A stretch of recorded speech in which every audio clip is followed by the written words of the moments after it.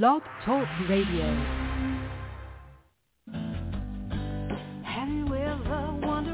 Welcome to MindShifters Radio with the Forgiveness Doctor, Dr. Michael Ryce. I'm Jeannie Ryce, your co-host. We also have co-hosts Dr. Tim Hayes and Michelle Bechet. We will share with you the wisdom of the first century Aramaic internal process of forgiveness. We offer tools and support 5 days a week. We will support you in building a solid foundation within yourself to live in pure love, in Aramaic, Rachna. Michael is the author of the book, Why Is This Happening to Me Again? For more information about the forgiveness process, please visit www.whyagain.org. And now, welcome to the show, MindShifters Radio.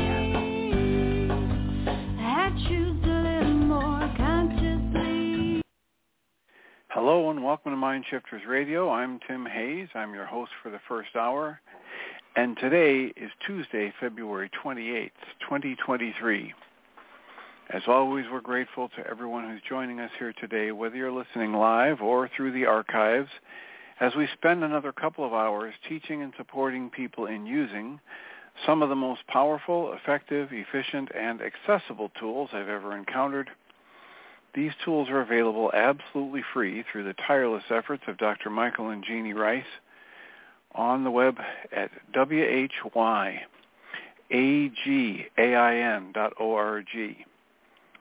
If you go to that website and click on the words that say Start Here in the upper left-hand corner, it will take you to a page where you can download and read Chapter 24 of Dr. Michael Ryce's book.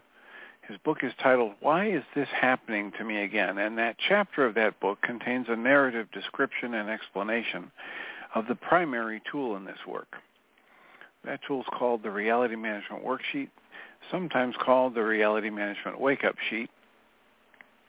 And it's a tool I've been using to great effect for over 18 years to improve the quality of my life and most of my relationships, and to turn any negative emotional experience I have into part of the infallible guidance system that each and every one of us has been given.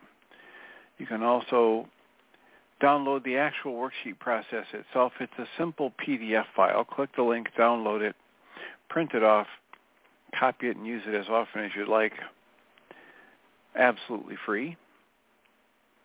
You can also go to your app store and type in the 3 words Heartland Aramaic Forgiveness.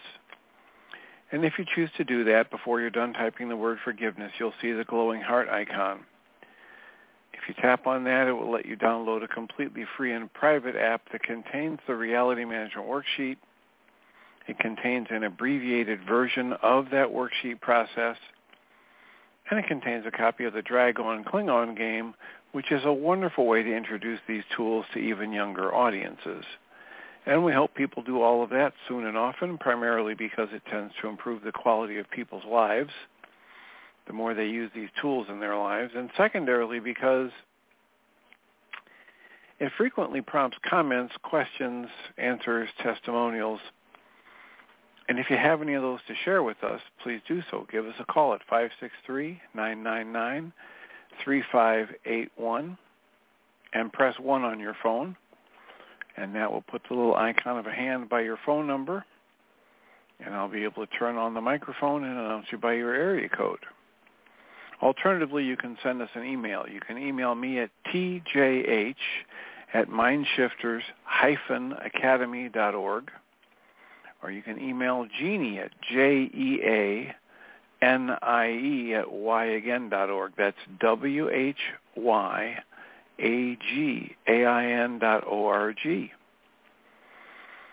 And if you email us a comment or question, we'll address it on the show, and then, as time allows, send you a notice about what day and time we were able to get to that, and you can go back into the archives and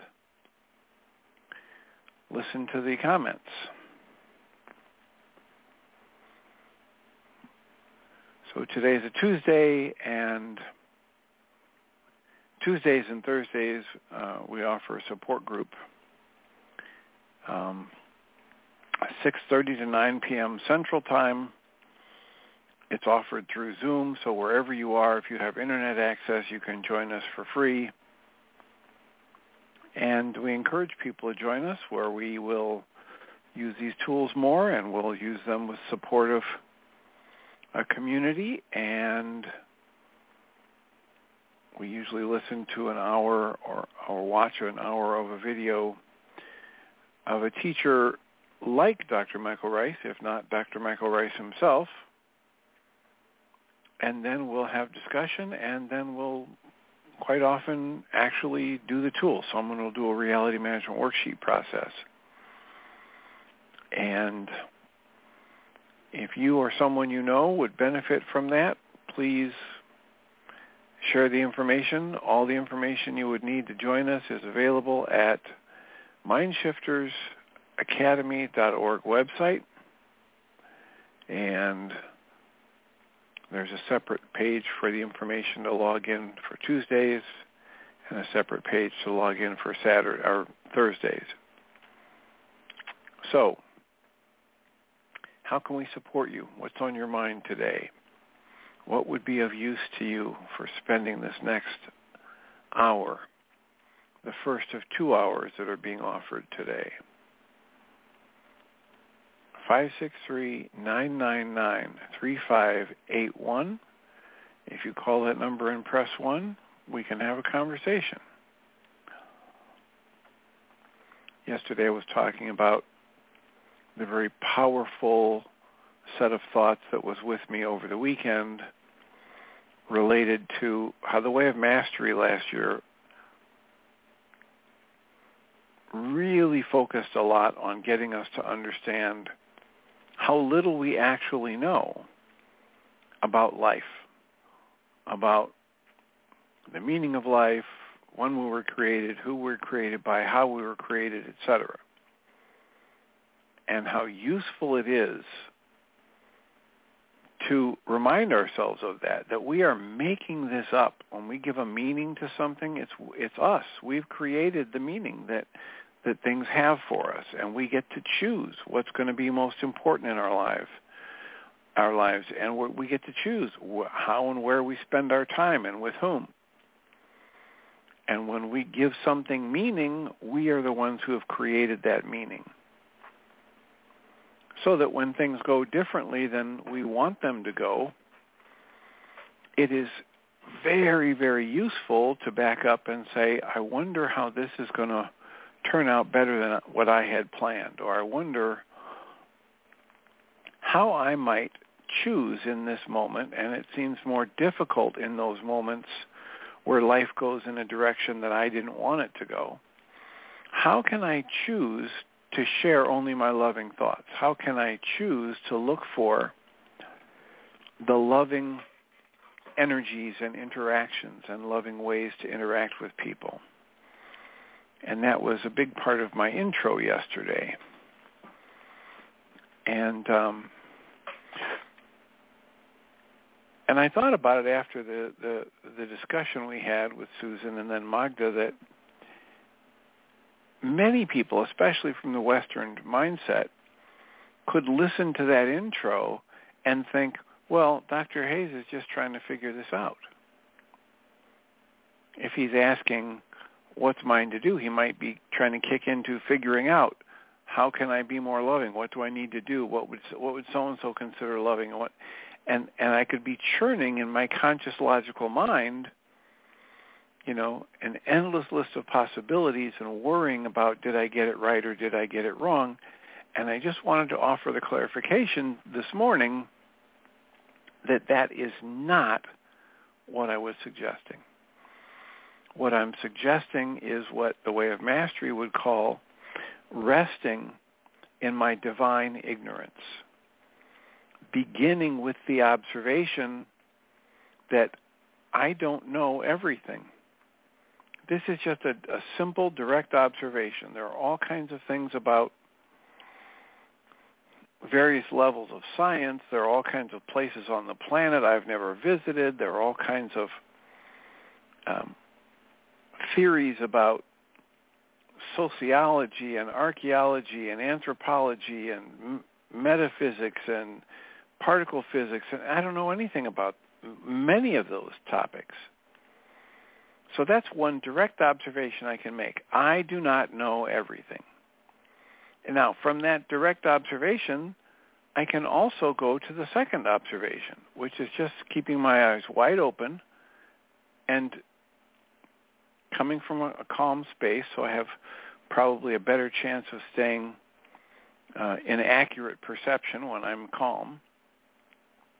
And I can just say, since I don't know everything, whatever it is that I think I know is by definition only partially true, and perhaps even completely false.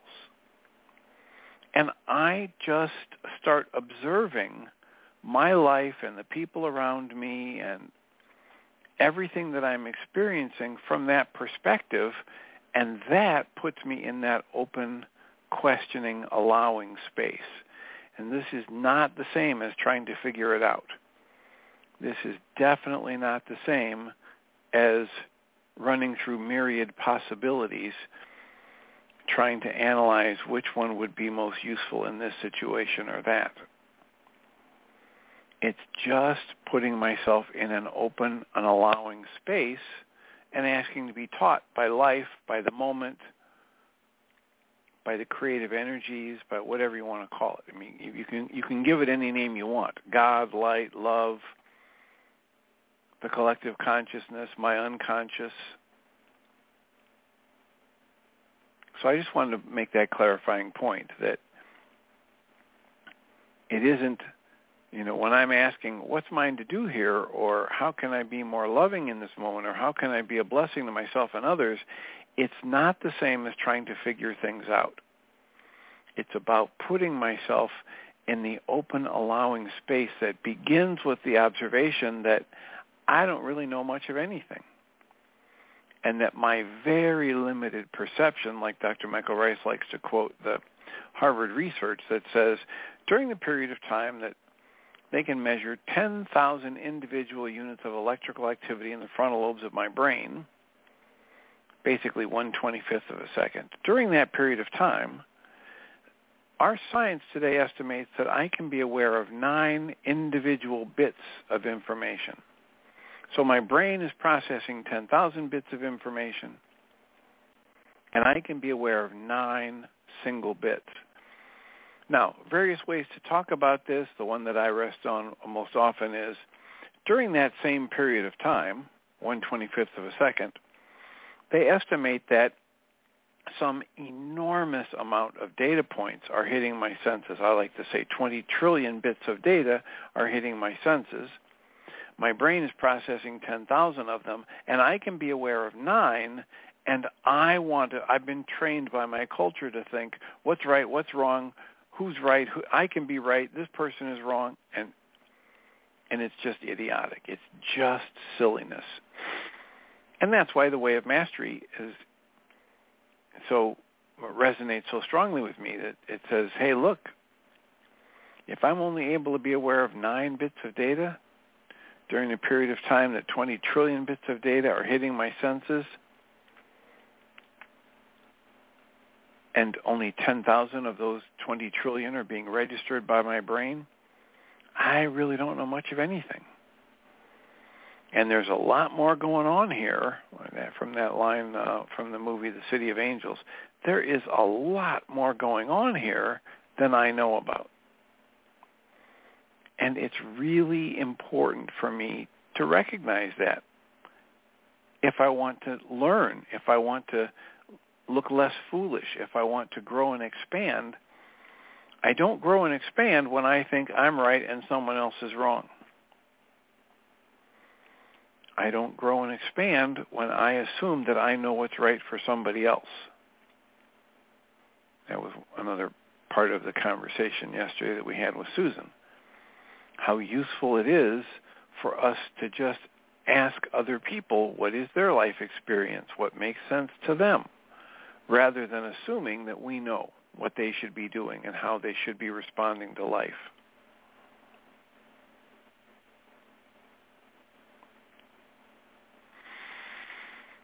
And, life, the longer we're around watching it, observing, living through it, life just keeps flowing.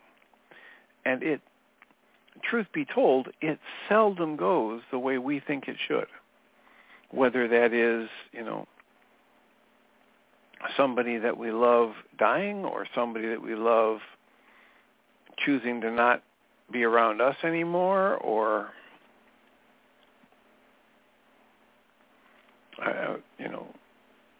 it's just, life is a flow, and if we think we know what should be happening in life, then every time the flow goes differently than we want it to, we can generate a tremendous amount of negativity. And what this work has us pay attention to is that we are the ones generating that negativity. It's not life that's doing this to us. It's not life that is tragic. It is our labeling of the flow of life that leaves it either being labeled as tragic or wonderful or neutral, etc. And yes, this includes everything that happens all day, every day in my life.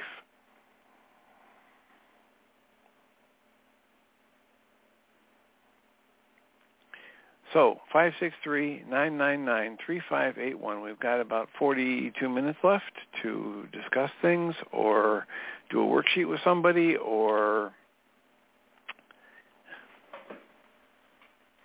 area code 541. You're in the air, I hope. Yes, I am. Can you hear me? Welcome, Celinda. Hello. Hello. Good morning. All right. Good wonderful Monday morning. I just wanted to share with you how much I have enjoyed the last week's plus yesterday's sharings that you had on the show with us. And I remembered that I had read a long time ago an old Jonas Salk quotation that touched me so deeply many, many years ago that I saved it. And I would like to share it with you right now because it seems so apt to what you've been talking about and what you and Susan have been sharing. And so I thought I'd share it with our listening family, and we'll see what comes up. Jonas Salk said, "We are living at a turning point in our development. At such a time, great tensions naturally develop. Depending on whether we choose to focus on what is dying or what is being born, we will be apocalyptic or optimistic. Because of the urgency, because we see not only the handwriting on the wall, but also the cracks in the wall, and it's crumbling, people are beginning to take notice. We are the cause of the effects we are feeling." Let me lower this down some more. "We can choose to influence the process and stop ourselves from being drawn into our own destruction. Instinct compels us to bring out the best in ourselves and each other, to recognize our interconnectedness with everyone else. Loving and forgiving will release a power in the nucleus of each individual, a power much greater in its positive effects than atomic power in its negative." And Dr. Jonas Salk was the one that invented the polio vaccine. Yes.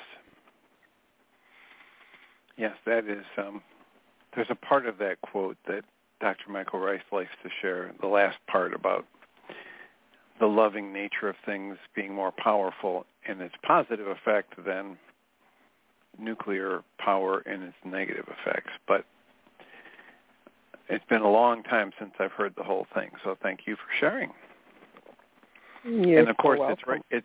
It's right in line with what I'm talking about and what the Way of Master was trying to get us to focus on all of last year, is that we create our experience of life by how we label things. So it can be apocalyptic or optimistic. and you can use the same data points to reach either conclusion. And so we take it the next level in this work when I'm presenting it, and we say, so please pay attention to how it feels within you when you choose a negative interpretation of things, and notice if you like it. And if you do, you can keep doing it. And if you don't like how it feels within you, you can choose again, as Deidre Bolzak would call us to, and the Course in Miracles would call us to. Just choose again. Choose an entirely different interpretation of the very same data points. I like that.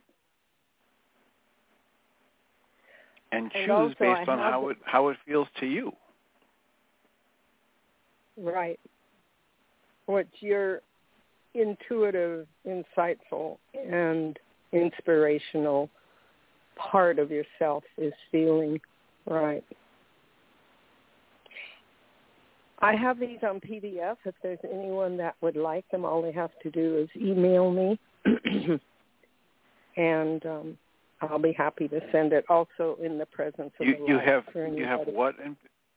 what in PDF? What you just read?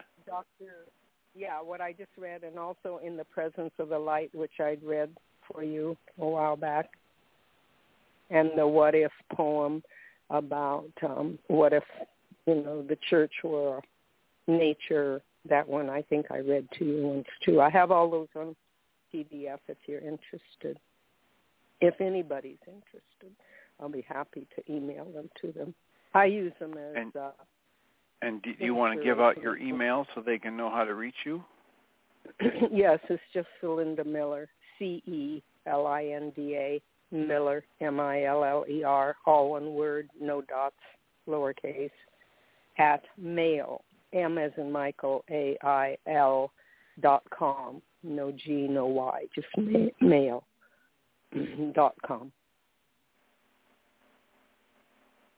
And they just need to identify themselves and what it's about so that I don't trash them as spam. Yeah. Okay. Well, thank you for that offer. Anything else you would like to comment on or ask about or suggest for conversation for the rest of the show?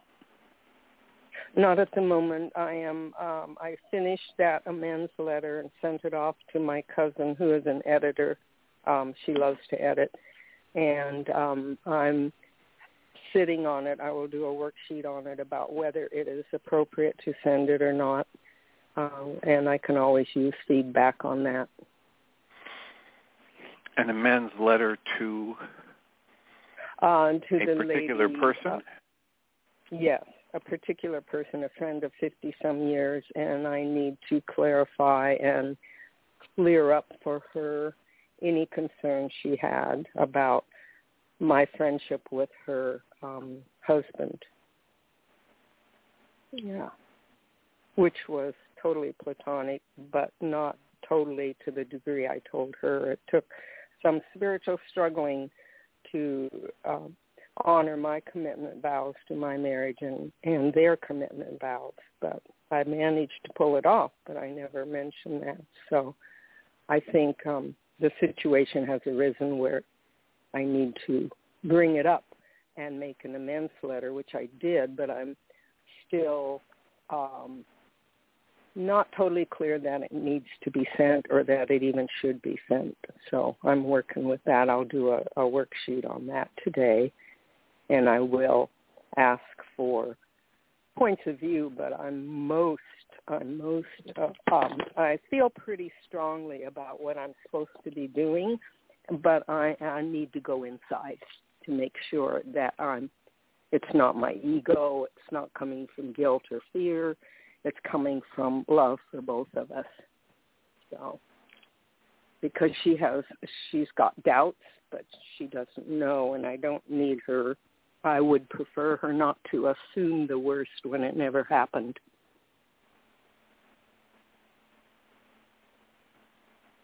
Okay. That sounds and that's all potentially I can say complicated. On the, yeah, it sounds potentially complicated and quite personal, so I would support you in keeping it personal, since the only reason to share things like that is to be of benefit to yourself and others. And right, and one of those questions that it's really good to ask yourself is, is it kind? Is it true? Is it necessary? Right? Would it be helpful? And who is it going to be helpful to? Otherwise, keeping something private is not the same as holding a secret. And there are many things that are probably better kept private and dealt with directly with yourself and inside yourself and between you and whoever else it is, but it doesn't need to be public. Exactly. That's why I'm trying to be very generic here. Okay. I support you in that.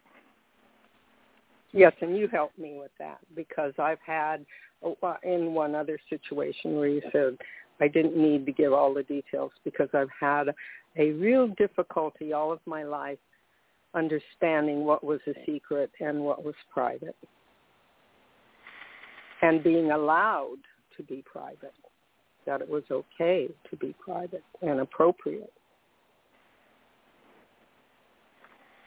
Well, the thing that it's a difficult thing for a lot of people. Some people don't even understand that there is a useful difference between privacy and secrecy. But, the way I talk to people about it when I'm introducing it in my sessions is I tell people, look, it's our secrets that keep us sick. And without any question whatsoever, every time I keep a secret, let's say it takes 10 units of mental energy to keep a secret from somebody, as I keep that secret from this other person, I'm spending 10 units of my own mental energy to feed the conclusion within me that I'm damaged, broken, and or unlovable, and that if this person I'm keeping the secret from ever finds out the secret, they're either going to attack me or run away from me. And that's how it's my secrets that keep me sick.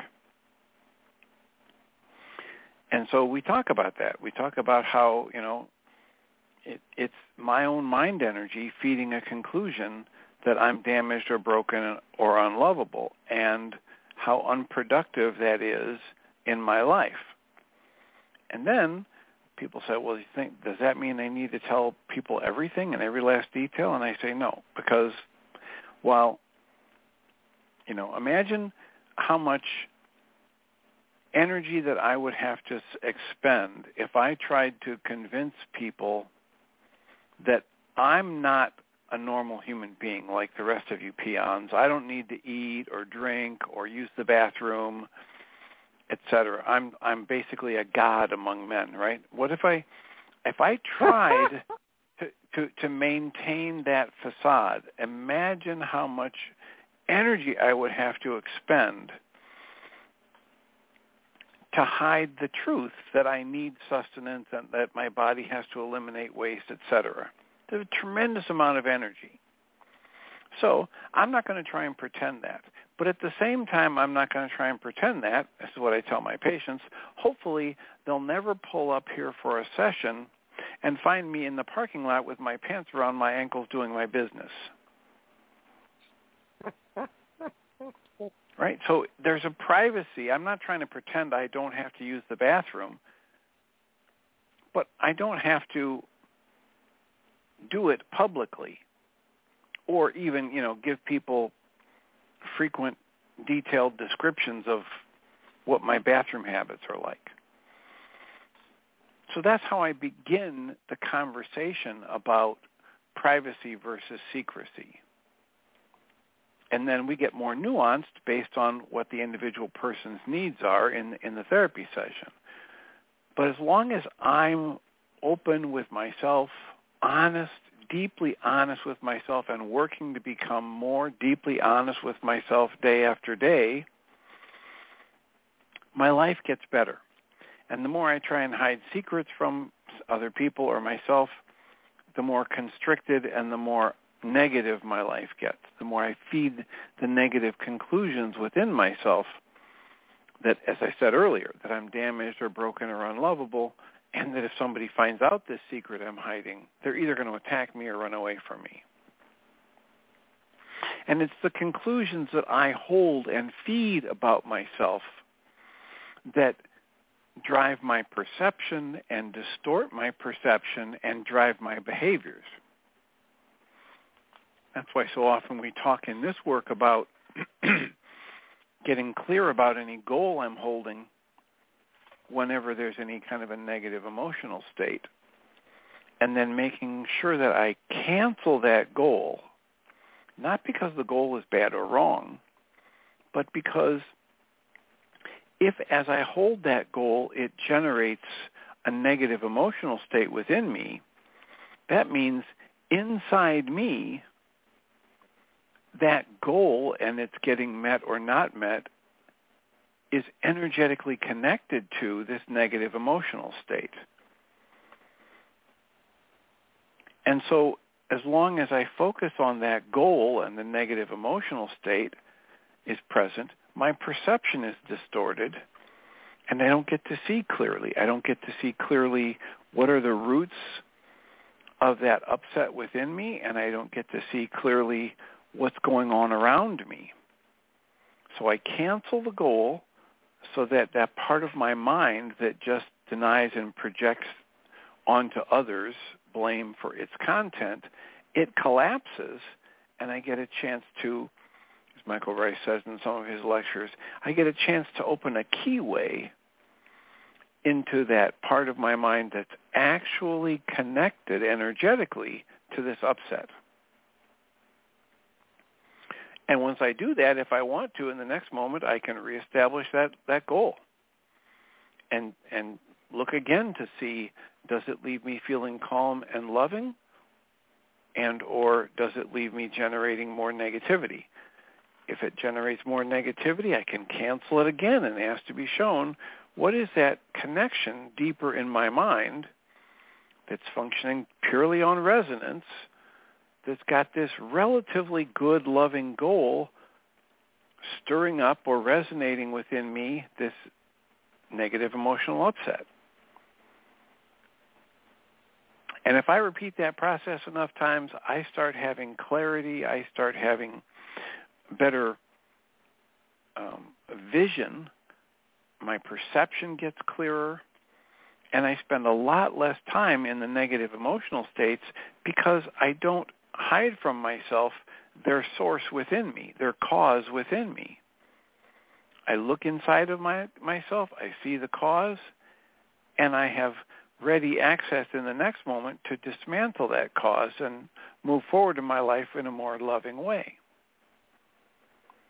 That's why we do this work. So I can keep all kinds of things private, and yet I don't really have to keep any of it private. All I have to be willing to understand is when I share something, there will be consequences. It's one of those, laws of physics. For every action, there's an equal and opposite reaction. Right. Like what I talked about with boundaries. If I'm going to set a boundary or a limit with somebody, I'm going to make a very clear statement with my words and my actions about what I think is acceptable and not acceptable. It can be anything that I choose. I just need to be willing to deal with the consequences of doing that sharing or making that choice. Yep. You hit the disease of perfectionism right on the head of the nail. And the reason I had an unspoken request from this friend of 50 years for clarity, and I wasn't willing to rise to the occasion because I feared the loss of a 50-year friendship. And what I realized is that that's because I still saw myself as damaged goods. And that happened before I became aware of before I connected with Michael Ryce and the Aramaic Gospel. And now I've been doing work for 3 years. I've barely scratched the surface of my issues, but I've been doing the work in the best way I know how, and I'm willing. And I have come to see that I replaced my relationship with Creator. I replaced that with this friendship. It became more important than being honest and truthful and humble and all of those wonderful attributes that we have been learning and sharing with each other. And so that is the main impetus behind my sending this letter. However, at the same time, I realize there's a lot of ego in me. There's a lot of my damaged goodness that still has to be dealt with, and so I'm willing to be patient. Even if Carol, who is older than I, decides to leave the planet before I do, the letter is written, and I just want clarity as to the wisdom and the kindness and the necessity of sending it. Well, there are those that would say that the value of that letter is contained in your composing it and getting clear for yourself about your thoughts and beliefs related to it. And it doesn't really, the value doesn't rest on anybody else's getting it or receiving it or accepting it, etc. Right. It's like the idea that's in the forgiveness in Lesson 3 of The Way of Mastery, where it says, when you have a thought about that 4-year-old, when you were 4 years old, that other kid that you pushed down just to see them cry, it's coming into your awareness for the reason that you can now heal that. You can now do the process of dismantling the false perception, the negative judgment against self and others, etc. And it's there for you to do, even if that person is many, many, many miles away or has already left the body or whatever, because even if they were standing right in front of you and you decided to do this process of dismantling these energies and perceptions and make an apology or trying to make amends, that other person would still have to make a decision whether or not to accept your offering or your change in perception, etc. So it isn't always about, or is never about, getting another person to change. It's about doing the work within me. And that's how I most often use the responsibility communication tool. Most of those responsibility communication letters I've formulated, I haven't sent, because it's not necessary for the other person to hear my thoughts about this or to make a change to forgive me or to negotiate a change of disposition. It's not necessary for me to do my healing for them to make any kind of change at all. All that's necessary is for me to change and be willing to make it, a functional and operational change as I move forward in my life, whether it's with them or with somebody else. And I'm not held hostage by somebody else's anger or bitterness or hurt or vengeance, or I'm never held hostage by anybody else's choice. I'm always free to choose again, choose new, choose to, Way of Mastery talk, choose to teach only love, etc.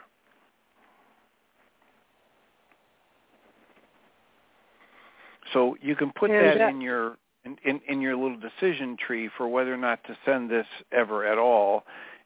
The tremendous value that comes from doing work like this is value you get for doing the work. Exactly.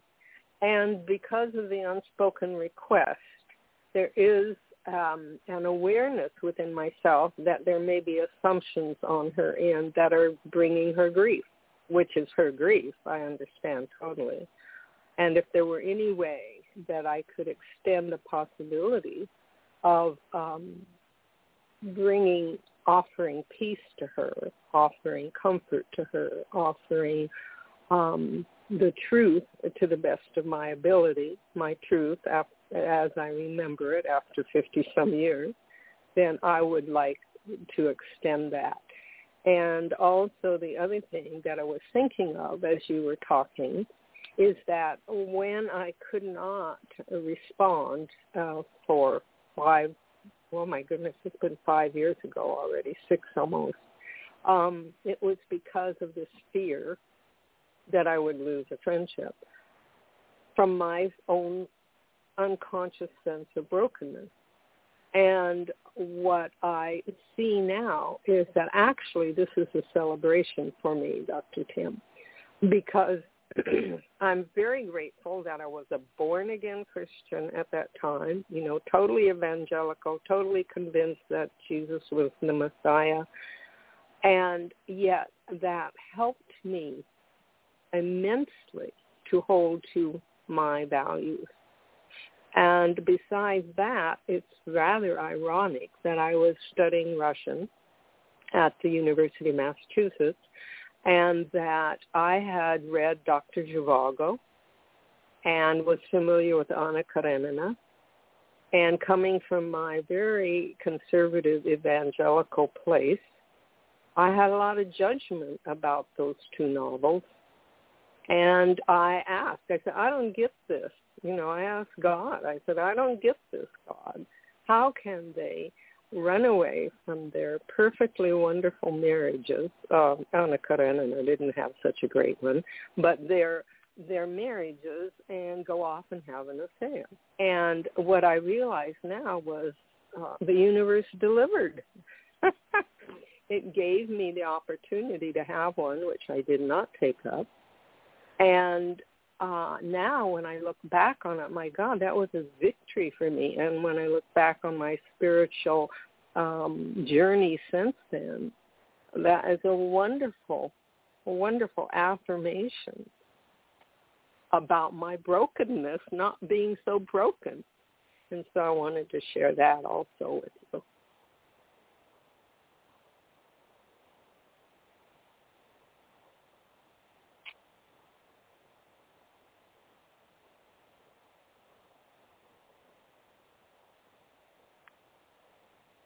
Are you there?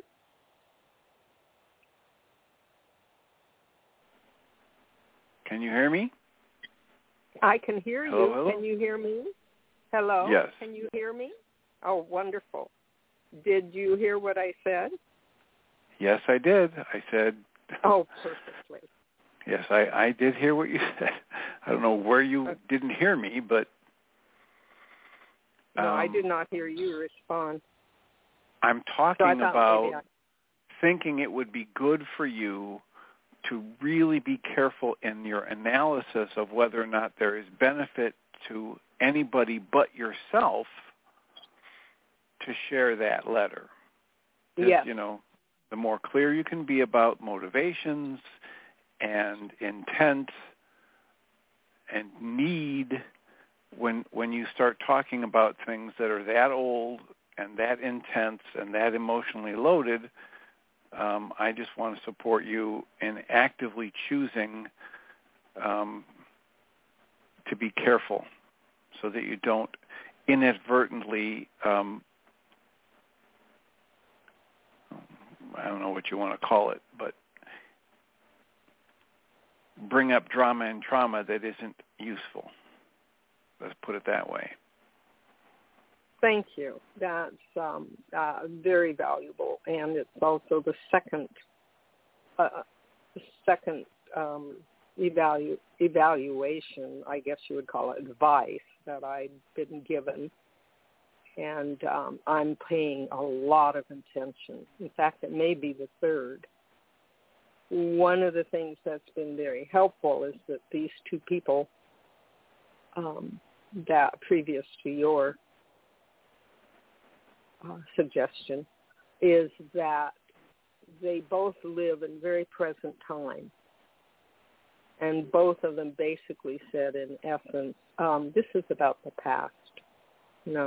This is about the past. Let's don't muck around in it. And so I really appreciate what you just said. One said, you know where she is. You can just send a sweet little note and tell her that your phone number has changed, etc., and that you were just wondering how she was and you would love to reconnect with her, and just leave it at that and see what happens. And if she doesn't respond, then drop it.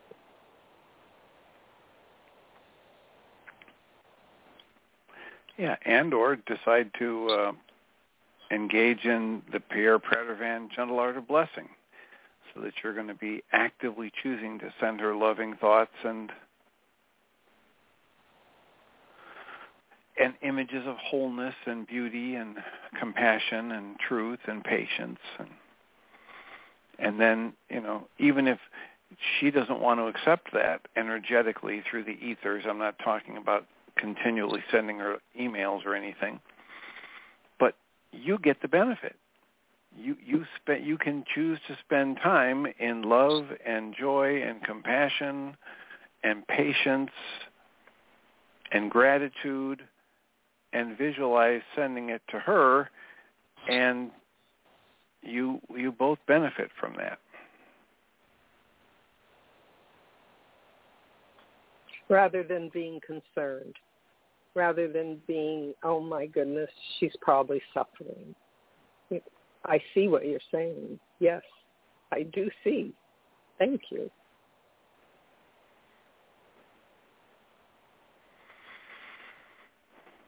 Yeah, if you think somebody is suffering, and you're making your best effort to reach out to them and or offer friendship or care and compassion, and they're not responding the way you think they should, it's probably best to engage in something like Pierre Pradervan's Gentle Art of Blessing, because you can't know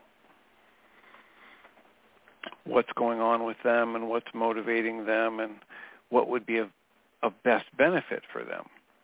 But you can imagine the best, most loving, most compassionate energies from your experience in life, and then visualize sending that to them through your loving heart space.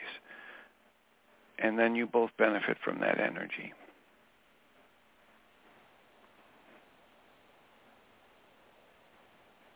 Or there's another possibility. I could just send her a card that expresses that and give her my new phone number in case she doesn't have it. Huh? That's a possibility also.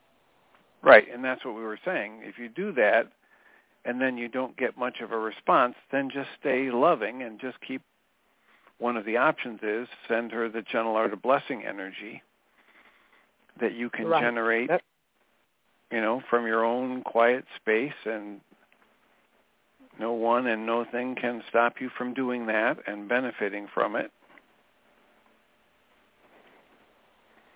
And it leaves her open to make her own choices without any pressure from you.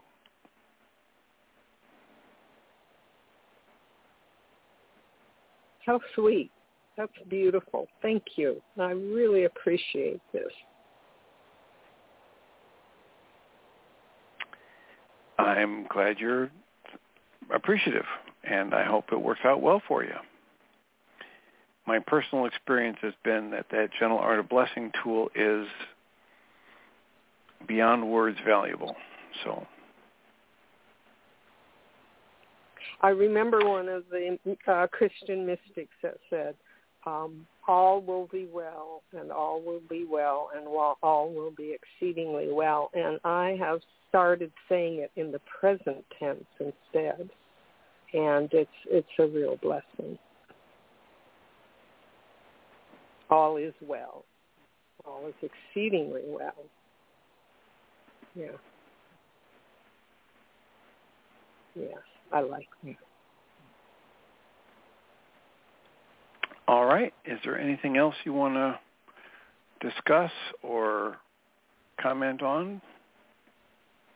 No, thank you for taking so much time with me. I really appreciate it. I hope this is helpful for others. And Well, don't worry about that. Just make it of use to you. Because we're all connected. We're all connected, and that's all you need to worry about is, is it useful to you? And if it's loving and it's clarifying, then everybody's benefiting. Beautiful. Amazing grace. Someone should write a song with that title. I know, and you know what I did? I'm going to send a copy to Michael, but I just tweaked a few words in that whole song, and it looks quite Aramaic now. And I could share that, too, if anybody's interested. Michael wanted it, so I can make a PDF out of it and share it. Yeah, feel free. All right. All right. Well, Thank I will you, mute sir. you so you can listen into the second half of the show. Blessings. And we've got about 7 or 8 minutes left. 563-999-3581. If you haven't chatted with us for a while, or even if you were on the call yesterday and you would like to share something with us, please feel free. 563-999-3581. How can we be of use, of support, of benefit to you today? We've had some conversation about privacy versus secrecy. We've had conversation about being able to get benefit from a tool like the responsibility communication tool, even if I never send the letter to another person, because it's in the process of me clarifying my energies, my thoughts, the process within me that's generating upset, that the vast majority of benefit comes from, in my experience, from using the responsibility communication tool.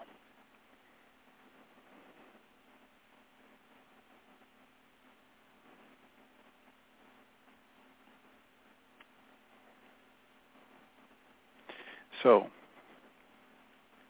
I know that there are all kinds of things that I'm just thinking about in the Way of Mastery in the third lesson where it's talking about forgiveness. And forgiveness is the process of dismantling the negative perceptions that I've created and projected onto another person.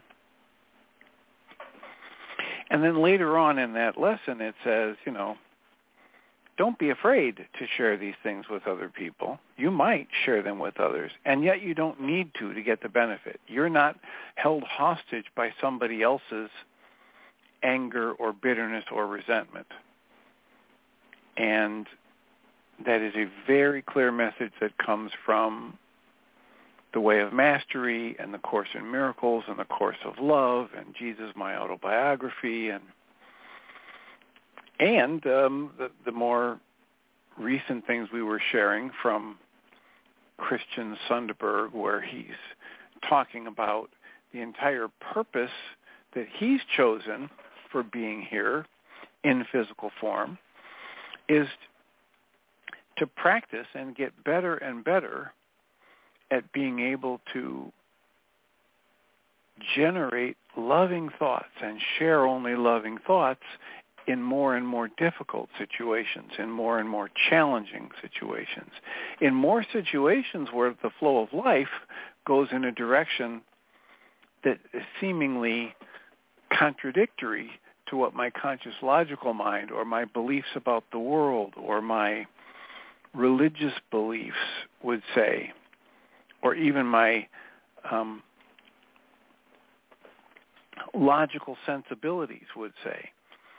And that regardless of the situation, the more challenging it is for me to generate loving thoughts and emotions, the more beneficial it is for me to do it. Just like being at a gymnasium, and practicing at lifting heavier and heavier weights. When I first go to the gym,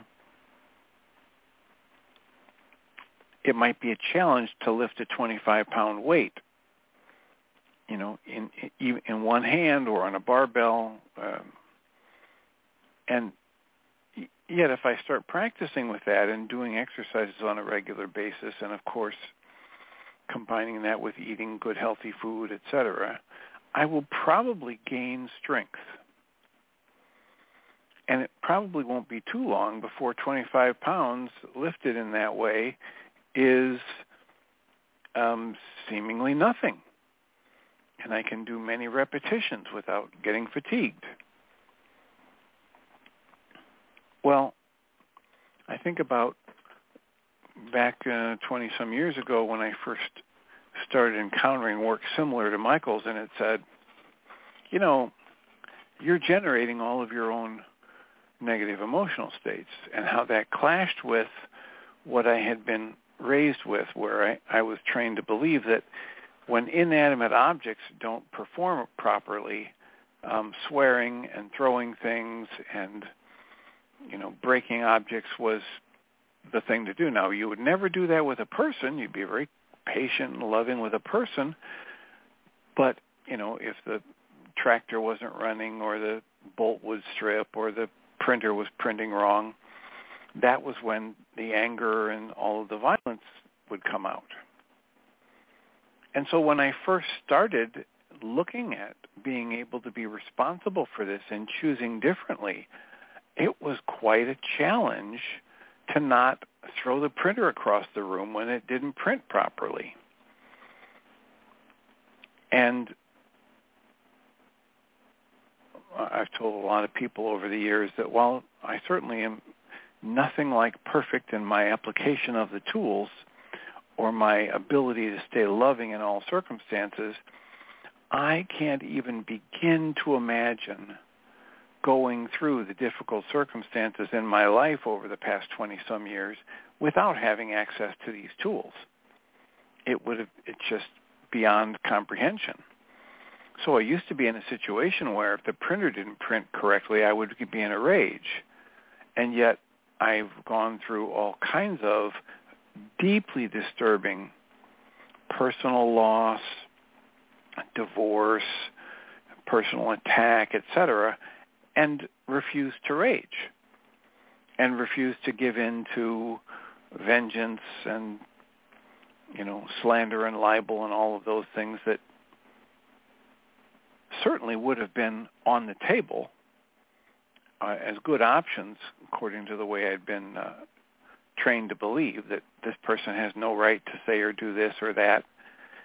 And so I've gained tremendous strength, you might say, by practicing staying loving in more and more challenging circumstances. So we encourage you to join us in that workout room, in that practice of trying to strengthen your ability to stay loving in more and more challenging circumstances and situations. Of course, each of us generate the things that are most challenging for us. Some people would be very challenged by the printer not printing, and other people would be more challenged by, the electricity going out in their house. But thank you for being with us. Thank you for listening.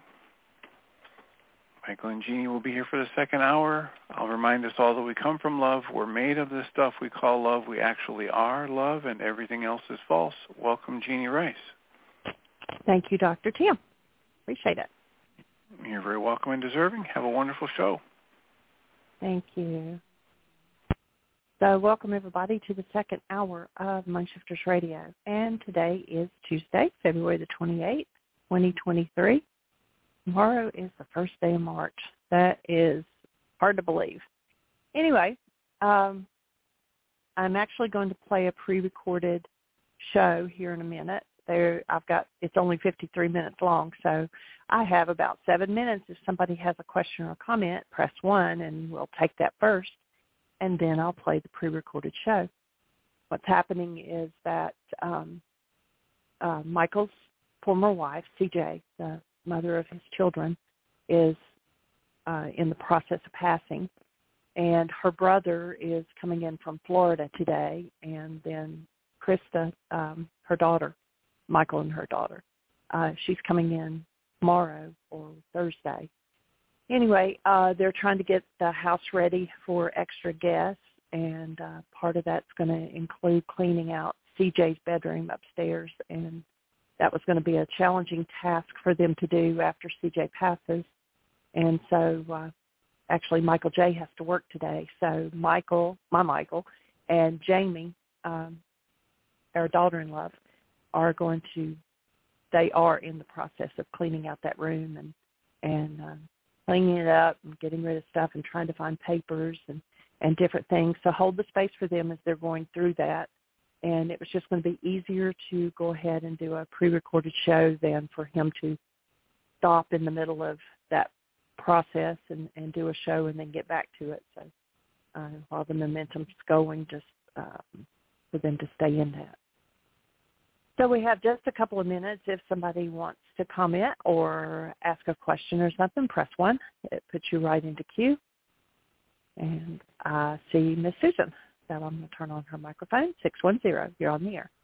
Hi, Jeannie. Just how are you doing by yourself down there? I'm actually okay. It was really funny. The night, 2 nights ago, Friday night, Aria spent the night with us, and she's got something going on with her skin on her hands, and they just itch her like she just digs at them like crazy. And so she woke up about 12:30 with her hands itching, and I put balm on them and then wrapped them in cold cloths and got her back to sleep. But then she was back up at 5:30, ready to go. Oh. Well, then so that was Friday night. Well, then Saturday night we drove to Asheville. Well, Michael's flight was at 6 o'clock, so we were up at 4:30 to get him to the airport. So 2 nights in a row of hardly any sleep, and so then night before last I fell asleep about 8:30, and I was up at 3.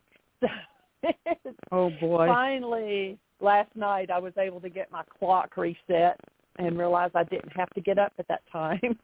But it's been kind of comical because I went to get something out of the hall closet, and it was like an avalanche. Everything fell out. I'd intended to go through that closet anyway, so I spent the better part of yesterday reorganizing the linen closet in the hallway.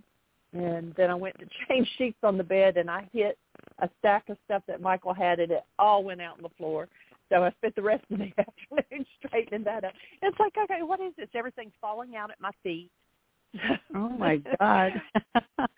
But well, you don't have Aria today, right? No, you don't I have her Aria tomorrow. Today. Yeah. No, I don't today. I have her Wednesday and Thursday. And whoa, so, you. So whoa, today I'm just going to go, after I get this show started, I'm going to actually take off and go over to visit Dad. When I went to see him when I got back from Asheville, he was like so sleepy and so lethargic, and it's like, okay, I'm not going to try to keep him in the present. I'll just let him rest. So I'm going to go back today. Yeah. And so how has he been in general? In general, health-wise, he seems to be okay. Mentally, he seems more checked out than before. He seems tired. But they tested him last week. Even the nurses thought that he was more lethargic and kind of down. And so they actually tested him twice to see if he had COVID, and he did not. So I think he's just tired.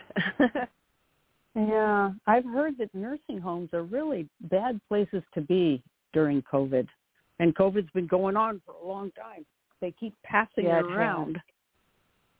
Yeah, they had, the week before last, I think they had about 10 cases at the assisted living.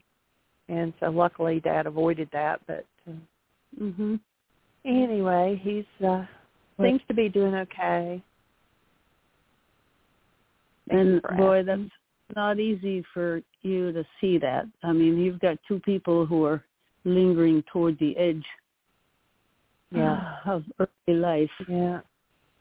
They said that when they went to see CJ night before last, that she said she wanted it to just hurry and go quickly, that she was tired of lingering. So hopefully, oh boy, so she's got her consciousness. She's fully aware. A little bit. Oh, yeah, okay. A little bit. Michael said last night that they couldn't even get her to wake up to open her eyes and look at them. So, but she's been over a week now without dialysis, and they say that usually 1 to 2 weeks is max once dialysis stops. And it's not painful, right? Well, she's in pain, but I think that the pain is coming from, she's had like her knee replaced, her ankle pinned together. She's just had so many issues. And when her knee went out and they had pinned it back together, I guess it threw her balance off, and so then her hips started hurting. And so she's been in pain for some time. But Michael said that they're really giving her a heavy dose of, I don't remember what he said, Dilaudid or something, to keep her. So that may be also why she wasn't waking up last night. Yeah, the hospice concoction. Yeah. I'm just trying to keep her comfortable until it passes, and she's not strong enough to suck through a straw, so they're actually like taking a straw of water and like letting it go, into her mouth or whatever. But right. Yeah.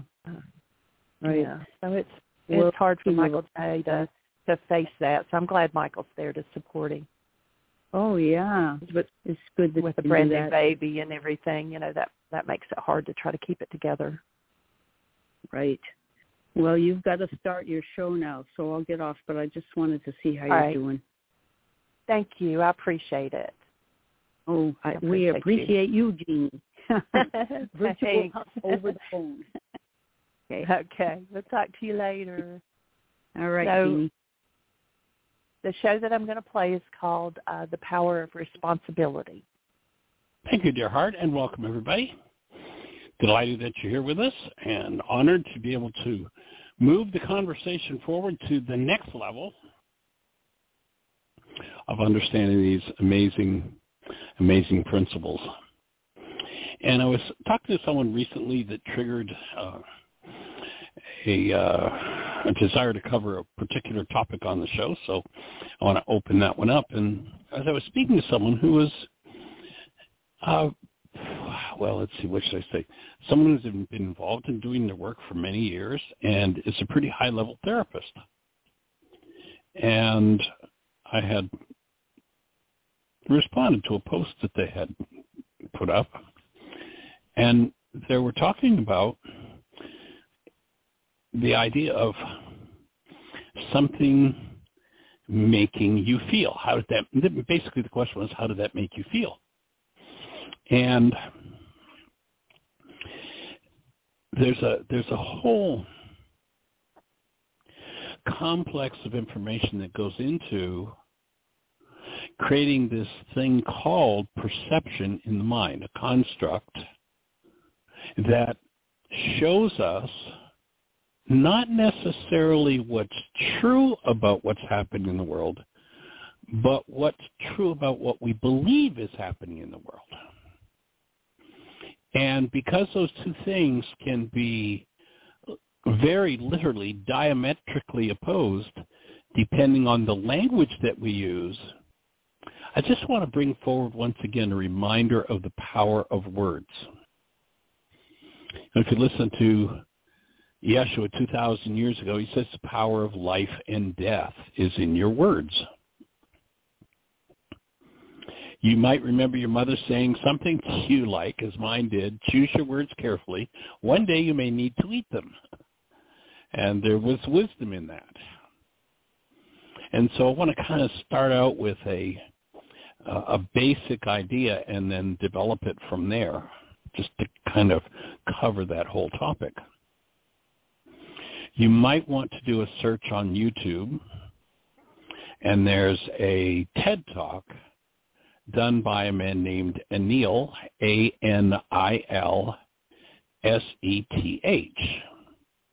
Anil Seth is a neuroscientist at, if I remember correctly, University of Sussex in England. And what Neil offers to us is the understanding that perception, the world we see, the construct of our mind is nothing more than a construct.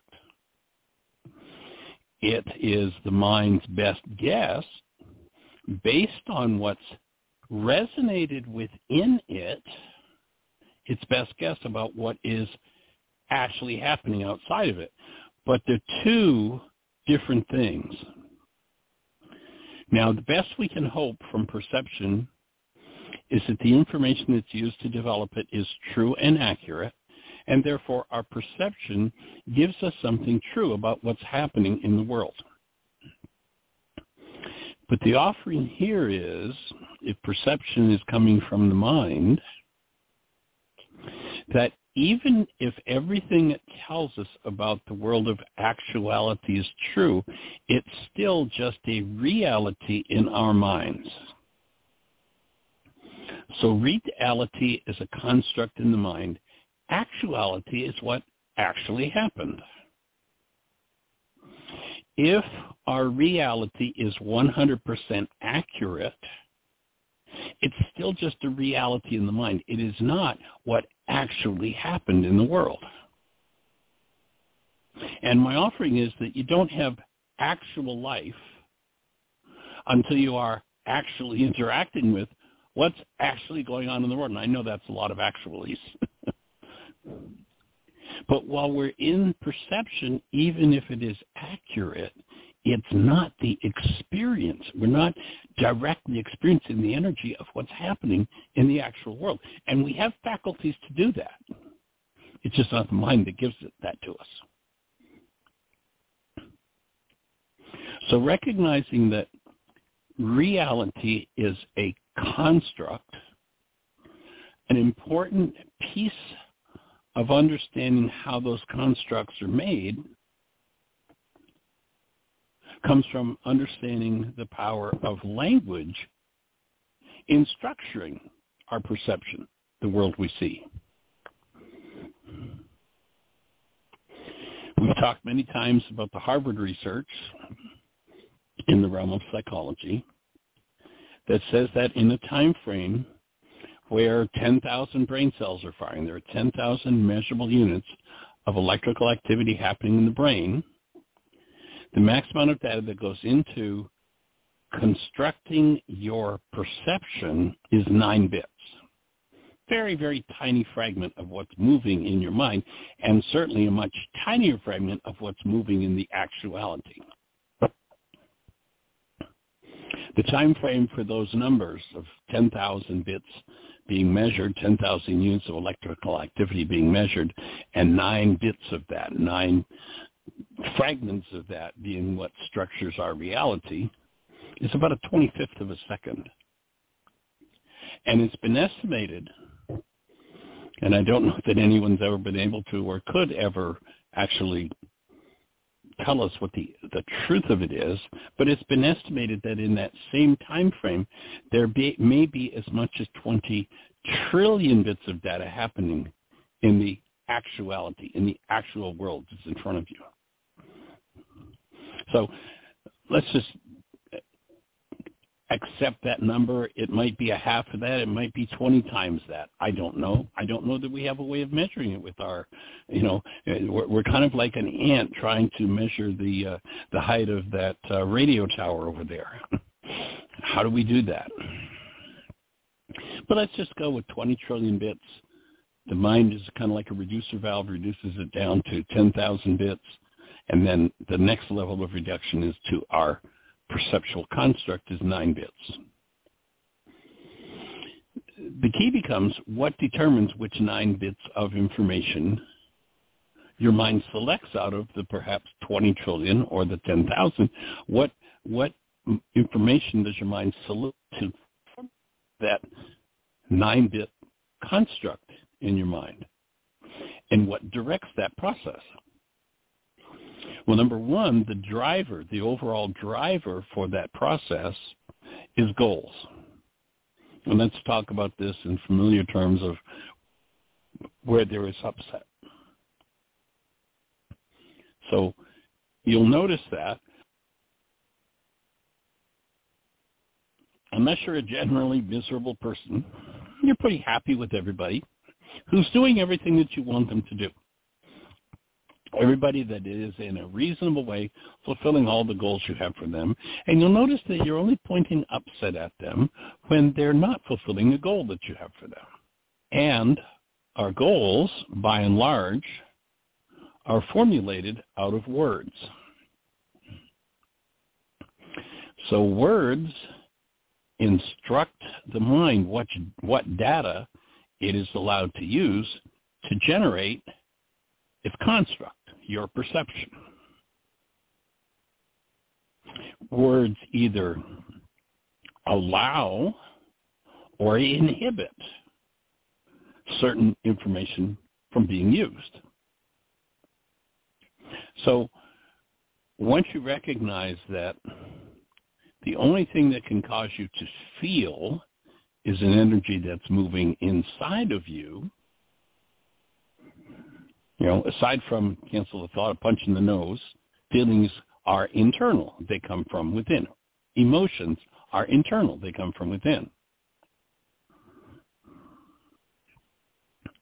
And the words we use to tell our minds how to structure our understanding of what we're feeling are really important, because those words can either inhibit or will allow or will cause the mind to hallucinate information about what's happening and give us either a relatively accurate or a totally false perception.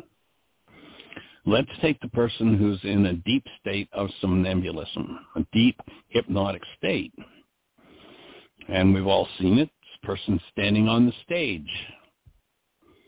And standing on the stage, the words are fed into this person's mind, and hypnosis is nothing but the uncritical acceptance of an idea fed with words into the mind of the person standing on the stage, the person is hypnotized, and we say to that person, you are now on the bow of a ship.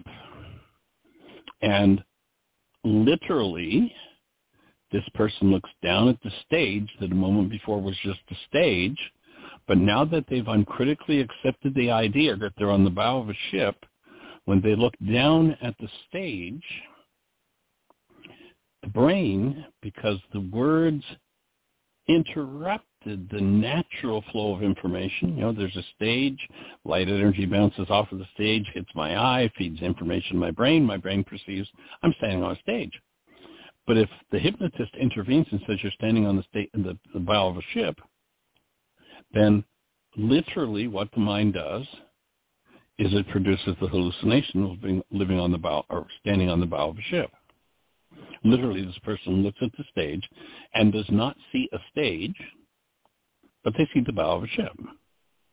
So that's an hallucinated reality.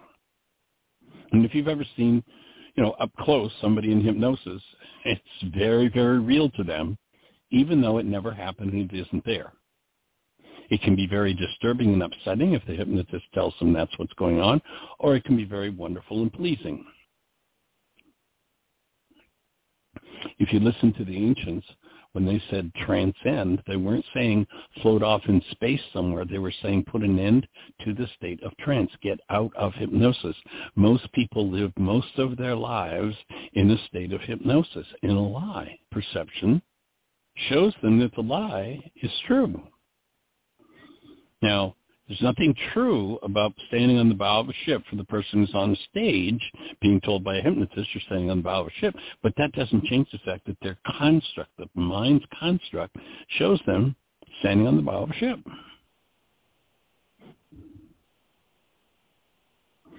If I feed incorrect words to my mind has this ability to turn my words into pictures. You're on the bow of a ship, and sure enough, the mind turns that into pictures.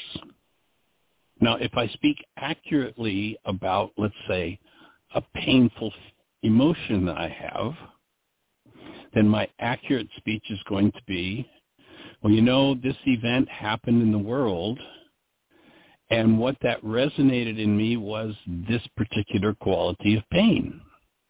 And when I speak those words accurately to my mind, I've given my mind permission to show me that this pain is something that comes from inside of me and belongs to me.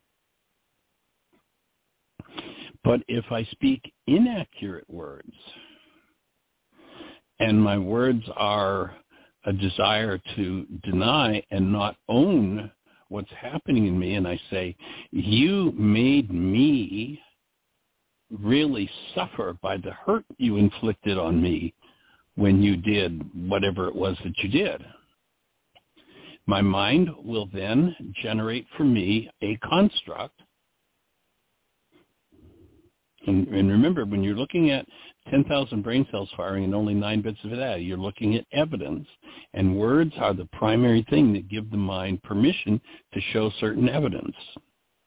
So when I say to my mind, you really hurt me when you did that, I've said to my mind, structure for me a construct where I get to see that Bill over there is the cause of my hurt. And my mind will literally build me a construct, a 9-bit picture, where I see Bill as the cause of my hurt. And I really will see it and experience it that way. That's the power of words in the evidential mind. And the reason I'm talking about this is, and, you know, as I say, I was interacting with someone who's been involved in this work for some time and is a fairly high-level therapist, but still talking about how did that make you feel. My offering is that we need to give up the fallacy that anything outside of us can cause us to feel anything. Again, aside from a punch in the nose. You get a punch in the nose, you're going to have some, you know, experiences in there. But, you know, we talk to somebody on the phone who's on the other side of the world and we rage at them for causing all this pain in us. It's like, how could somebody on the other side of the world speaking into a little piece of plastic and metal with a glass face on it cause air molecules to move because of the way they vibrate their voice box, and those air molecules cause a little plastic thing called a microphone to vibrate back and forth, and that vibration of the microphone is converted into an electrical frequency that then is inserted into a signal that travels from the other side of the world through the air, through electronic waves, through technology. And there's an antenna just down the road. That frequency is broadcast by that antenna. And I have another little with a glass face on it and a little plastic cone in it called a speaker. And that electrical frequency that came out of that person's mouth on the other side of the world resonates and fires with a similar frequency here in my phone. And I think I hear that person saying words. And I say, your words really upset me. I mean, how silly is it that someone vibrating their voice box on the other side of the world, because a little piece of plastic and this thing I call a telephone vibrates, that they caused me to be upset? I mean, it's just pure silliness. So my offering is that giving up that fallacy that anything can cause us to feel anything and recognize that all that the outside world can show us is what's already within us. So if somebody on the other side of the world vibrated their voice box, telephone broadcast a signal's decoded by my phone and comes back to me, I need to recognize that my emotions are a part of perception. And that my emotions are a reflection of something that's going on inside of me. It's an internally generated construct of my mind. If I don't like its effect on me when it moves in me, by telling you that you're the reason I'm experiencing this, I leave a whole step out of what's happening in my mind and in my structure where this energy is stored that I'm feeling the effects of. If you can do me the favor of showing me some sort of emotional pain that I have in me, and I can actually own it, then you've given me the opportunity to recognize I've got something stored in me that is causing pain, which means, in effect, it doesn't belong in me. And so now I have the opportunity to heal that. I have the opportunity to remove that. I have the opportunity to forgive that energetic pattern in me, remembering that forgiveness has nothing to do with me letting you off the hook for what's happening inside of me, but that forgiveness is a piece of technology with which you go inside yourself and you collapse the world of false perception, and you get to access directly the underlying energy that's stored in you that's causing you to feel. Now, that's a huge blessing, unless you live in denial. And denial leads to deepening disease. And I'm speaking of the specific definition of denial that we've developed in this work, which is whenever I think or speak as though something outside of me is the cause of something moving inside of me, then I'm in denial. You know, in order to play the blame game and believe that my lie, that something or someone outside is a cause for what's happening inside of me, I've got to hide the real cause of it from me. I've got to hide the energy that's moving in me and hallucinate a construct that paints for me a picture of a world that shows me that you're the problem, that you're the reason I'm feeling this, rather than the reason I'm feeling this is because it's inside of me. Now, the problem with that whole game of denial, thinking or speaking as though something outside is the cause of what's moving inside, means that each time I enter into denial, I successfully hide the cause of what's really going on. And hiding that is called dissociation.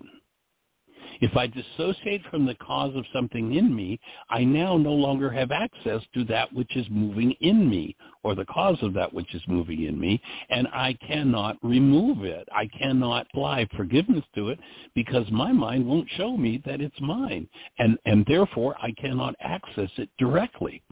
I'll always remain in that dissociated state. So I've created now, through denial, through this pretense, through this cultural idea that you're the cause of what's moving in me, I've created a unnatural internal condition. I've created an unconscious mind. And my offering is that we are not designed as human beings to have an unconscious mind. How far are we away from our natural state? Well, if you talk to the psychologists today, they'll tell you that perhaps as much as 90 or 95 or maybe even 98% of what's moving in your mind is unconscious.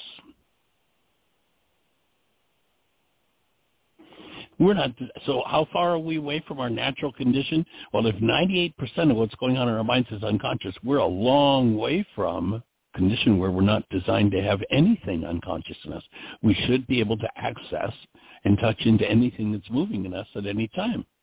But if we push down that energy through denial, you made me mad, you made me sad, you hurt me, you upset me, you disturbed me. When I do that, I'm pushing down and refusing to access what's true in me.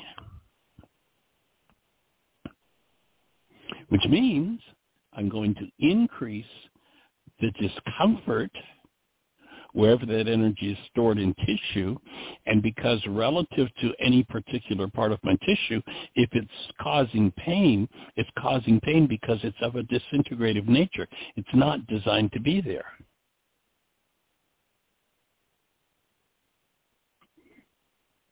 So when I recognize that this pain is signaling me that there's something inside of me that doesn't belong in me, then I have the opportunity to access, if I'm willing to move out of that unconscious state, and remove what never belonged. The process of accessing and removing what never belonged in you is called forgiveness.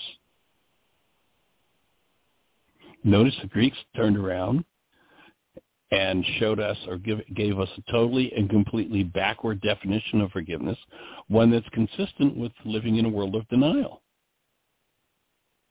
Notice how much the world time spends in you made me. I'm only upset because of you. It's what you did that disturbed me. So when I refuse to own what's going on in me, what do I have to do? I have to push on it. I have to push it down and push it out of sight.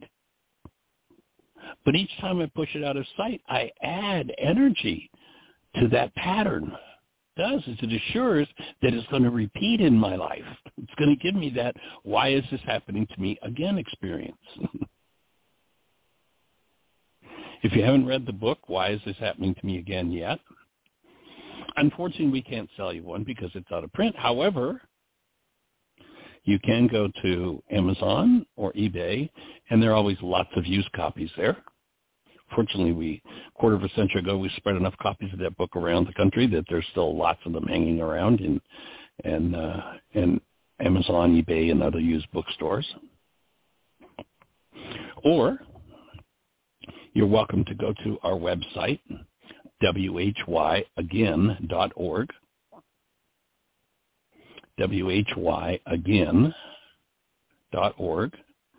And if you go there and you click on the book cover, you can go in and download the book in any one of, 7 or 8 or 9 languages. And Jeannie was telling me that we just had someone the other day that's volunteering to translate the book into Polish. So we'll have, hopefully before too long, another language. So the book is there, and it details this why is this happening to me again game. We're just doing a brief picture of it here. But ultimately what forgiveness does, it allows me to collapse the world of false perception that's based on the lies I tell myself. Lies like you made me mad, you made me sad, you hurt me, you upset me, it's your problem. If they're the one with the pain, why am I, or with the problem, why am I the one with the pain? Something about that doesn't make sense. Good question to ask yourself. If they're the one with the problem, why am I the one with the pain? If you have pain and you think it's somebody else's problem, you've really got a problem. And it's your opportunity to learn to access that energy in yourself and remove its influence from your life. So if I never remove that energy, then over and over again, someone is going to show up that's going to resonate that in me. Well, why would somebody show up to resonate that in me, Michael? Because that's what governs the world, the law of resonance. It's a law of energy exchange. In its simplest form, if I take a middle C tuning fork and I put it in front of a second middle C tuning fork, I hit that first one on the desk and get it vibrating really hard. I put it in front of the second middle C tuning fork. The second middle C tuning fork starts to move. That's what resonance does. It creates motion. And in the human realm, resonance creates motion towards. Someone's going to show up that matches whatever you hold within you. And the more you try to push it down, the more you put energy into it. I like to use an example of, let's imagine that I've got a 3-foot diameter spring that stands 3 feet high. And here it is on the floor. Can that spring do anything just sitting there on the floor? Can it create motion? Can it go anywhere? No, absolutely not. But what happens if I go over and I push on that spring and lock it down? Now there is potential energy stored in that spring. And what if I push on it again and again and again and again and again, and I spend my whole life saying things like, you made me mad, you made me sad? That language means that you're pushing down that spring in yourself every time you say that or think that. What happens if after decades of that, I take the lock off of that spring and all that potential energy becomes kinetic and bang, it flies off into space? Well, one of the fortunate things I got to do back about 40 years ago, it was over a period of several years, I was invited to speak, to do keynote addresses at a conference called Global Sciences. And One year, a gentleman named Marcel Vogel, absolute sweetheart of a man, genius, was speaking at the conference as well. And what Marcel did, Marcel was a 23-year senior scientist from IBM, absolute genius. He's a guy that at the age of 11 invented chemical light. You know, if you go to a football game or what have you, you buy a light stick, and it's a plastic tube, and in it there's some glass rods or what have you. You bend it, you break the glass rods inside, and the two chemicals mix, and all of a sudden it lights up. Marcel invented that at the age of 11, and because his family didn't have the money, he patented it at the age of 11 personally.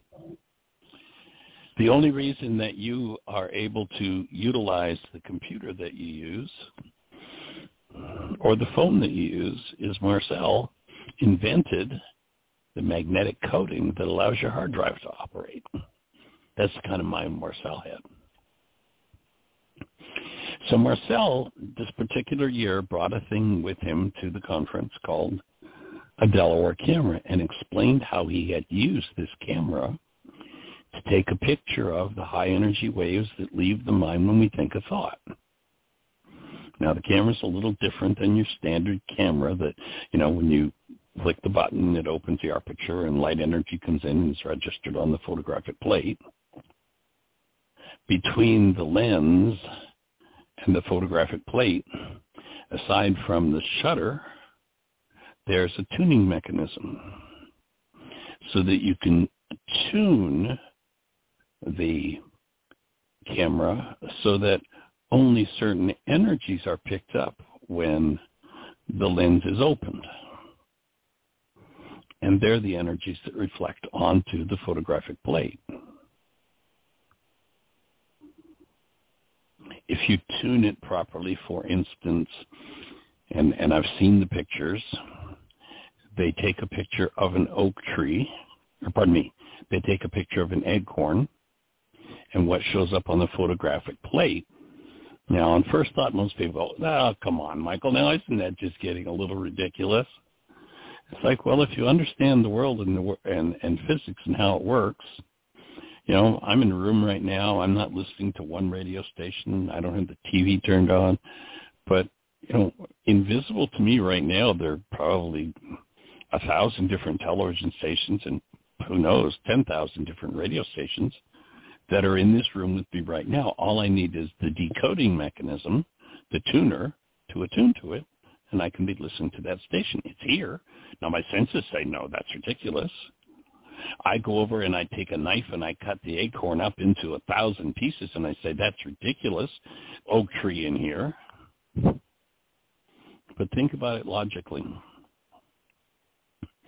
If you've ever planted an acorn, or if you've planted acorns repeatedly over the years, what you've noticed is that every time you plant an acorn, you get an oak tree. You don't get corn.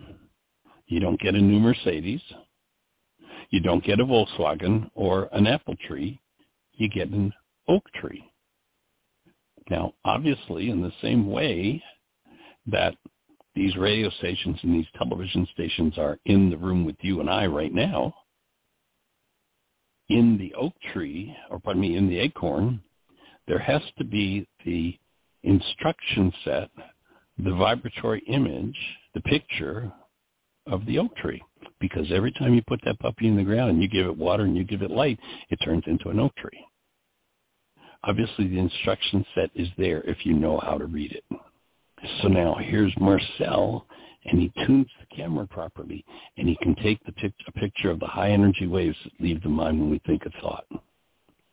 Now, if there's something in my life that I say, boy, I never want that to happen again, you know, like if I say to you, don't think about the color of your car, what moves in your mind? Through resonance, what moves in your mind is something about the color of your car. If I say I don't want that to happen to me again, what energetic pattern is moving in me except that?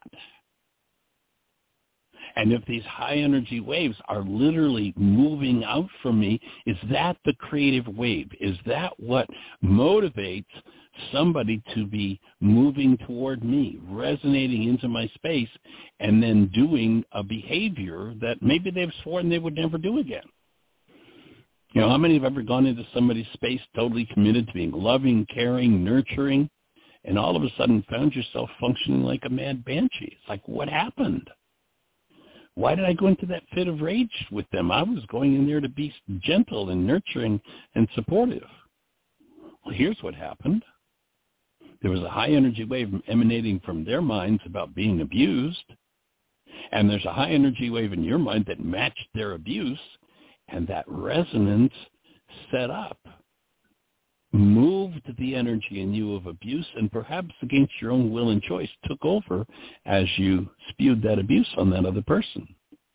Why did you spew that particular form of abuse? Because it was in you.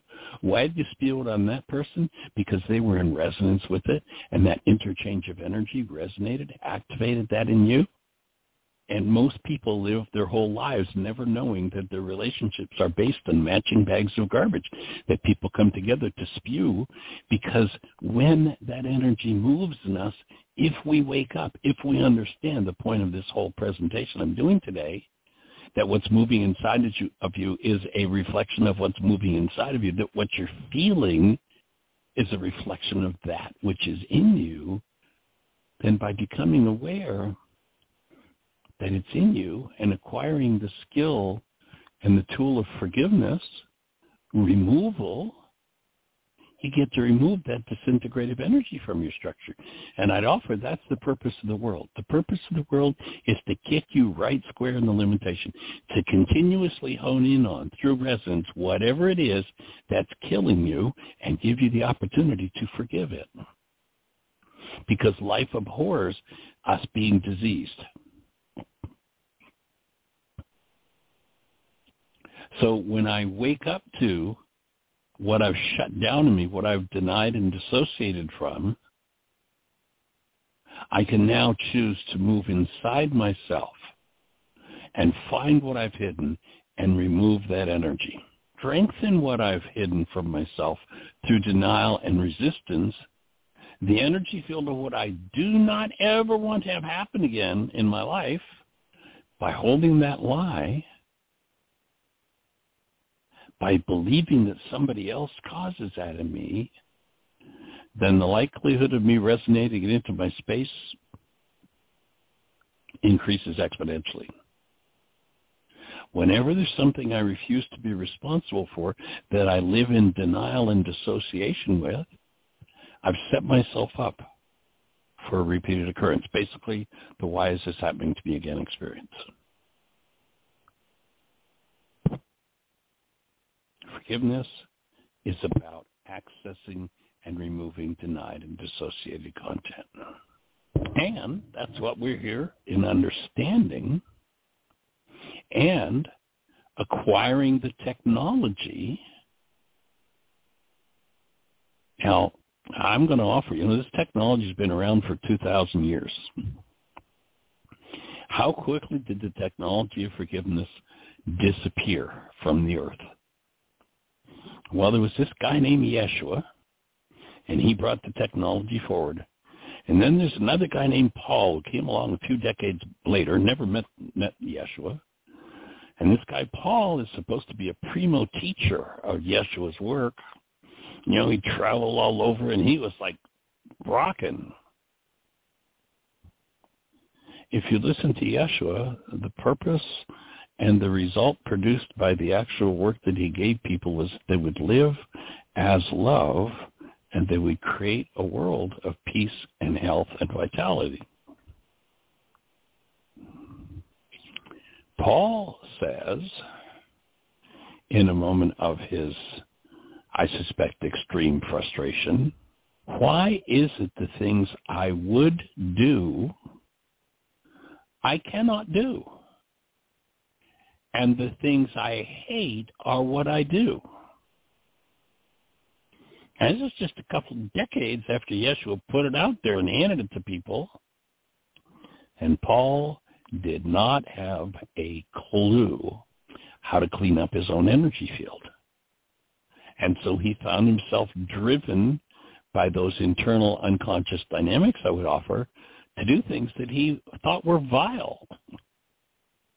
And to be incapable of doing things that he thought were wonderful and that he wanted to be able to do. If it left and disappeared that quickly, and it's been gone for almost 2,000 years, how long do you suppose you're going to have to hang out with it in order to understand it and bring it back? Well, if you've got the background and history in the brain cells, you might be able to do it more quickly than I did. I don't know. Except in 2,000 years, everywhere I've looked, I've never seen anybody who understood the technology. Pardon me. Anybody who's ever formulated it correctly and said, here's precisely how, on a consistent, persistent basis, you can go into your own unconscious mind, access the content that is there that has you doing things you hate, as Paul did, and disables you in doing things that you want to do. Here's the technology. Well, I'll offer that from the time I was introduced to it, I hung out with it full time. And I'm talking about full time. I'm talking about 60, 70, 80, 90 hours a week full time. And it took me 35 years to understand what it means and how it's done. I don't know. You could go off on your own. Maybe you'll figure it out in a couple of weeks. All you'll need to do is have brain cells about psychology, psychiatry, brain cells about theology, brain cells about physics, brain cells about physiology, brain cells about neurolinguistics, brain cells about how the brain functions, how the mind functions. That's all you'll have to have is those brain cells, and you'll be able to go, oh, here's what he was teaching 2,000 years ago. But I've looked everywhere and I haven't found one person in 2,000 years that knew how that was done. If you're not using the forgiveness process, we invite you to go to our website. You can do it live. There's a worksheet, step-by-step process. You can do it live right there on the website. You can print the worksheet off so that you can do it yourself at home. Or, if you have a smartphone, into your app store, Heartland, Heartland, Aramaic, Aramaic, forgiveness. Type in Heartland, Aramaic, forgiveness, and you'll be looking at the only forgiveness app in the world, which the genius of Miss Jeanie created. And thank you, sweetie, for all the, I don't even know, thousands of hours you put into understanding and then being able to put that into a format that anybody can pick up and use on a minute's notice. You don't have to spend 35 years. You can pick it up. There's the worksheet. Fill in the blanks, and that's it.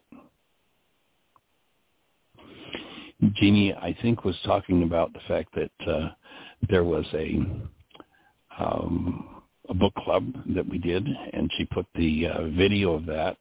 I assume it's in the notes today. It's also on the website. But we took a young lady who knew nothing about forgiveness, and we walked her step by step through that worksheet process right from scratch. She was quite confused and didn't know what end was up with forgiveness, and so we were able to just guide her right through and into it. And she went right into some ancestral dynamics, a memory of her grandmother, talking to her about some traumas that were matched the pattern that she was in, that had happened with an ancestor of hers. So, there's an example there, and along with that, there are at least 20 other examples on the website. If you go to whyagain, whyagain.org, you'll see the microphone, click that, and then just drill down into the links that take you to the special radio shows where either Dr. Tim or Jeanie or myself have walked step by step with somebody through the whole forgiveness process. If you really want to understand it, listen to all 20-plus shows. Each one has a different nuance, a different question, a different slant, a different person doing a different piece of work, and each one of them contributes to comprehending how this process works. Start putting the pen to the paper and watch how life changes. I promise if you actually use it on a consistent, persistent basis, you will not end up like Paul, saying things like, why is it the things I hate are what I do, and the things I would do I cannot do? You won't be saying that. You will, in a consistent way, as you do your work, you'll be more and more empowered to do and say exactly what you want to do and say, and you'll be freed of the propensity to do and say things that you find yourself being embarrassed about or damaged or hurt. The technology's there. It's free. Go for it. Pass it on to somebody else. Our commitment is to make it available to literally every mind, heart, and being on the planet. Cost-free. And Michael? If you, yes, sweetie? You have a hand up, and we're down to 11 minutes. Okay, well, let me finish just one more thought or two. Okay. So download the app, and there are two different forms. There's a simpler version and then the deeper version of the reality management forgiveness process. Start to use it.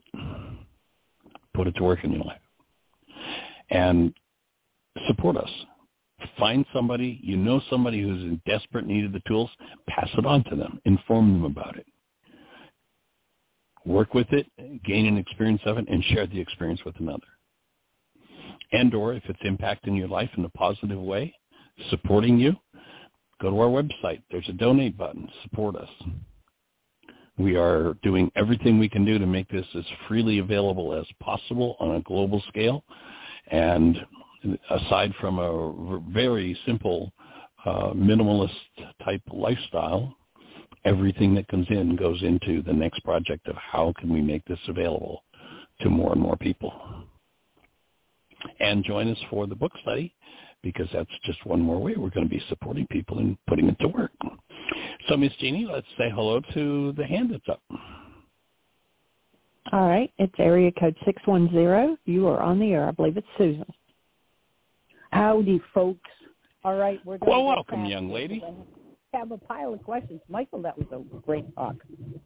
And I have questions starting with the Delaware camera. Yeah, it was good. Yes. This is a nitty intellectual question. What Okay. kind of a picture of the oak tree did it show? Is it a generic oak tree, or is it the literal oak tree that's going to come to life if it's planted properly? Well, my take would be that it's somewhat like perception, in that the frequency pattern that is in the oak is going to be reflected into a structure that it will ultimately end up becoming. And, it's actually been years since I've seen these pictures, and I think Jeannie's got links on the website if you want to go read more about it. I mean, there's one set of pictures I remember looking at was a picture of a fetus in utero at 1 month, 2 months, 3 months, and 6 months, and you could see the whole developing fetus. All 4 pictures were taken the same day. Now you say, well, how's that possible? Well, at day 1, does something go into the single cell that's been conceived and say, well, let's see, I need to put instructions in for day 2, and then on day 2 say, oh, I need to put instructions in for day 3, and on day 200 does it say, oh, I need to go in and put instructions? No, the instruction set is there, it just unfolds. And so if you, like the television signals in my room, if I turn the television on, I've got the right decoder, I can see what's happening on ABC or NBC or CBS or whatever. And if I have the right decoder, which is what the Delaware camera is, I can see what that, which is in front of the lens, if it's tuned properly, I can see what it's going to become. Wow, the implications for that are huge. Like, for instance, monumental. Do we have our whole selves? Is it imaged right away when we're first conceived, and it shows us as an old person, maybe even a dead person? Or, I'm not asking you to answer those questions. Yeah. My mind's just exploded with all the possibilities. Well, my take would be that the whole unfolding process is there. Everything that is structured into the single cell at conception is there and available if we have the mechanisms to tune to it. Everything that's ever going to unfold in that person's life, except for if the being wakes up and chooses to originate as we're designed to do, then the being is going to write new information into the structure, and there's going to be a shift and a change. So, at the age of 10, the child who's tapped into what their purpose is perhaps has changed their whole physiology. And if you took a picture of them at the age of 10 and compared it to the picture at conception, they'd be two totally and completely different things. And then maybe at the age of 30, what energetic patterns have been added or removed, forgiven, that will change the outcome. So free will is intact, thank God, and we can actually have an influence on what we become. Whew. Absolutely. We have the ability to reach in, and anything that's structured and programmed, maybe from 20 generations ago, if we know how to access it, which is what first century Aramaic forgiveness empowers us to do, we can access it and throw it out of the structure so it never has to unfold. And if we have our imaging faculty, remember one of the faculties of the soul we talked about in the Codependence Intensive is the imagination, the ability to image in, to bring in a new frequency that can restructure everything. There's free will. Now, of course, kings don't want you to have free will, so they're going to structure us with all kinds of rage and fear and guilt and grief, so we never wake up from it. We stay asleep and follow the program as inserted by the king. You go back into the scriptures and they talk about kings, and then they say, don't ever form contracts with them. They've been at this too long. They know how to run the game. Don't ever get involved with them, but find the power in you that was called Rukudakucha that will, one, when you give permission with your free will to remove what doesn't belong, it will remove what doesn't belong, and then that power will teach you the truth of what's possible for you, will give you a whole new level of understanding, comprehension, capability, and change the game. Wow. So, and what if one of the frequencies that's there at conception, which is the frequency of death, what if death is just a frequency that's been put into the structure, and because it's there, we die? What if we learn to remove those death frequencies, those energetic patterns that don't belong, remove that overlay? Then what's possible? Yeah. That's a very high thought. I understand what you're saying, and I don't think I'm going to be able to do that in my life, but I love the thought and the possibility. Holy mackerel. And if you insert it into your bloodline, who will in your future bloodline be able to actualize that thought? And will you be resonated right back into the bloodline to continue with the process? Wow. Now, I shared that back, probably 6 or 8 months ago. It might even be longer than that now. I don't know. Time flies.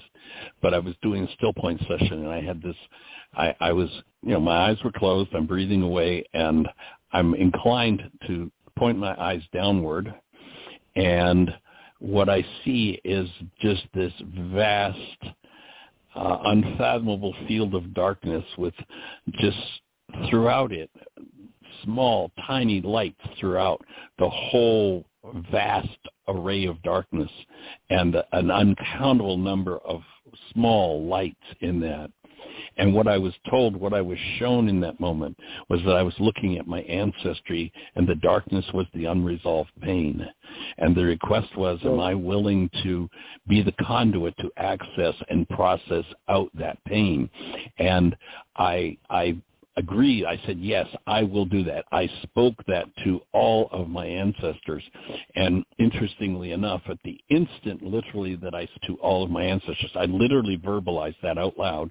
My phone rang, and it was my son on the phone. Now, I've never had a conversation with my son about ancestry or, grandfathers, nothing in that regard.